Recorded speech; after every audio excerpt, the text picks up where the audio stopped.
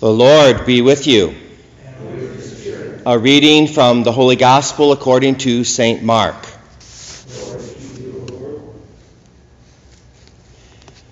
As Jesus came down from the mountain with Peter, James, and John, and approached the other disciples, they saw a large crowd around them and scribes arguing with them. Immediately on seeing him, the whole crowd was utterly amazed. They ran up to him and greeted him. He asked them, "What are you arguing about with them?" Someone from the crowd answered him, "Teacher, I have brought to you my son possessed by a mute spirit. Whenever it seizes him, it throws him down. He foams at the mouth, grinds his teeth, and becomes rigid. I asked your disciples to drive it out, but they were unable to do so." He said to them in reply, "O faithless generation, how long will I be with you? How long will I endure you? Bring him to me." They brought the boy to him, and when he saw him, the spirit immediately threw the boy into convulsions. As he fell on the ground, he began to roll around and foam at the mouth. Then he questioned his father, "How long has this been happening to him?" He replied, "Since childhood. It has often thrown him into the fire and into water to kill him. But if you can do anything, have compassion on us and help us." Jesus said to him, "If you can, everything is possible to one who has faith." Then the boy's father cried out, "I do believe, help my unbelief." Jesus, on seeing the crowd rapidly gathering, rebuked the unclean spirit and said to it, "Mute and deaf spirit, I command you, come out of him and never enter him again." Shouting and throwing the boy into convulsions, it came out. He became like a corpse, which caused many to say, "He is dead." But Jesus took him by the hand, raised him up, and stood him up. And when they entered the house, the disciples asked him in private, "Why could we not drive the spirit out?" He said to them, "This kind can only come out through prayer."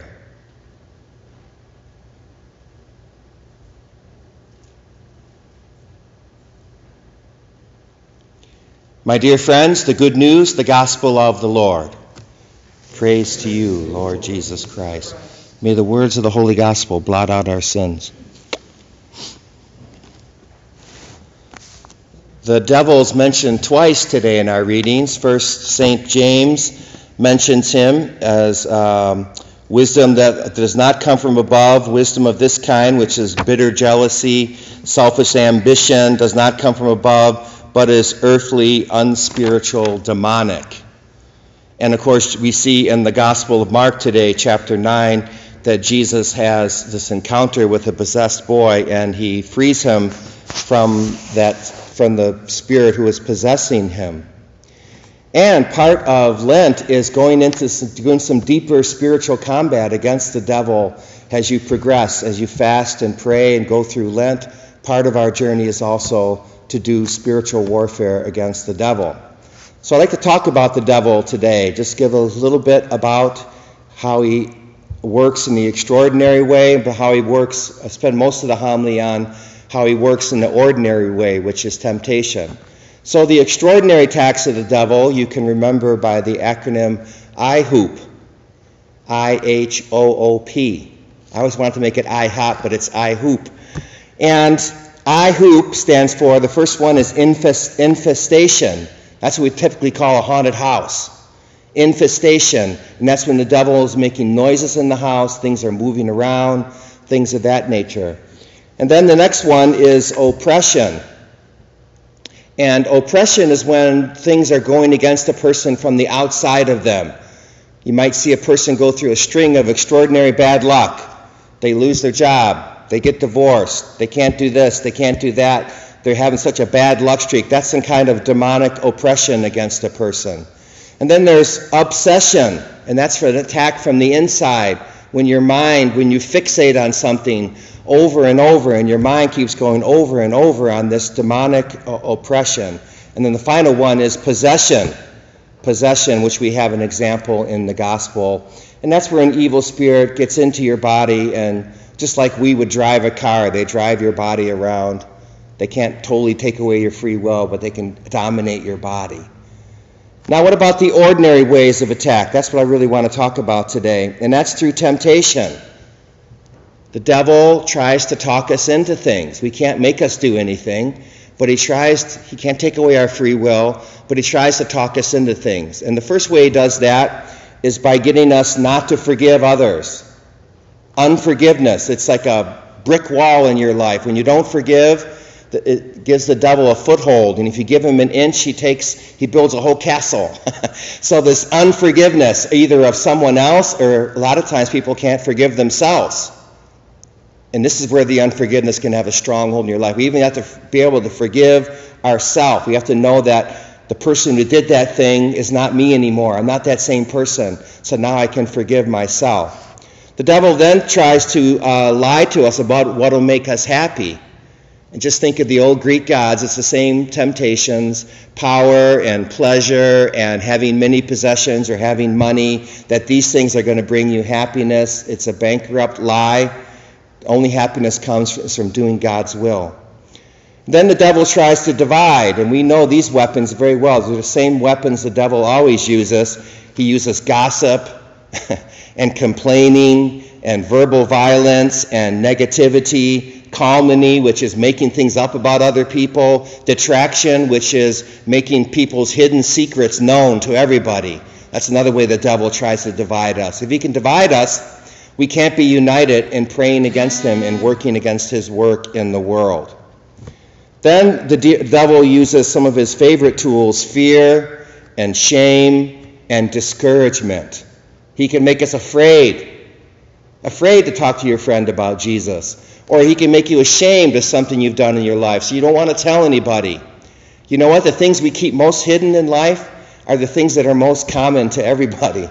We think that they're just us, but these feelings of shame and so forth, we keep them hidden from others. It's the most common feeling among human people. And when we can share that with someone, it can bring relief.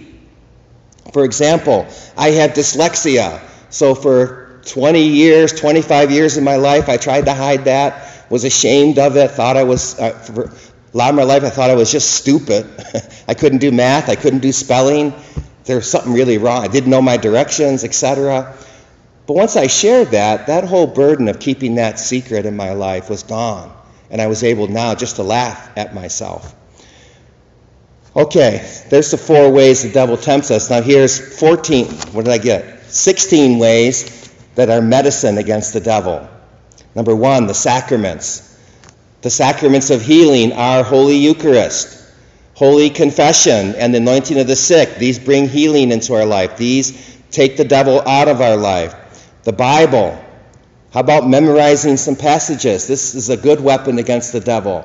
How many do you have memorized? You should have at least some key 5 passages memorized in your life to have in your toolbox to use when the devil tempts you. Prayer, especially deep prayer. I'm talking about meditation. You know, we go from vocal prayer to mental prayer to meditation, the deeper levels of communicating with God. You can rebuke the devil and bind the devil in the power of your baptism. You have authority over spirits that are attacking you.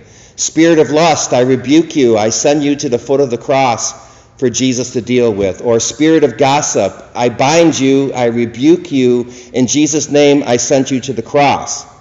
Calling on the opposite virtue from the Holy Spirit. So the opposite of sin, which is vice, are virtues. So calling on the opposite virtue in your life. Meditating on hell once a year. Meditate, get a book, meditate on what hell is like, at least once a year. During Lent's a great time to meditate on hell. Cultivate the virtues, especially humility. Get the saints and angels in heaven on your side. The sacramentals, like holy water and the scapular and blessed objects, are great against the devil. Have a spiritual friend, someone you can confide to. This is going to be great as protecting you against the devil. Spiritual direction is another way of fighting the devil. The rosary, adoration, laughter. The devil hates laughter. If you can laugh at yourself, he can't do much about it. And then holy images in your home, holy images, blessed images are all defenses against the devil. So as you enter into Lent, intensify your spiritual combat and learn to defeat him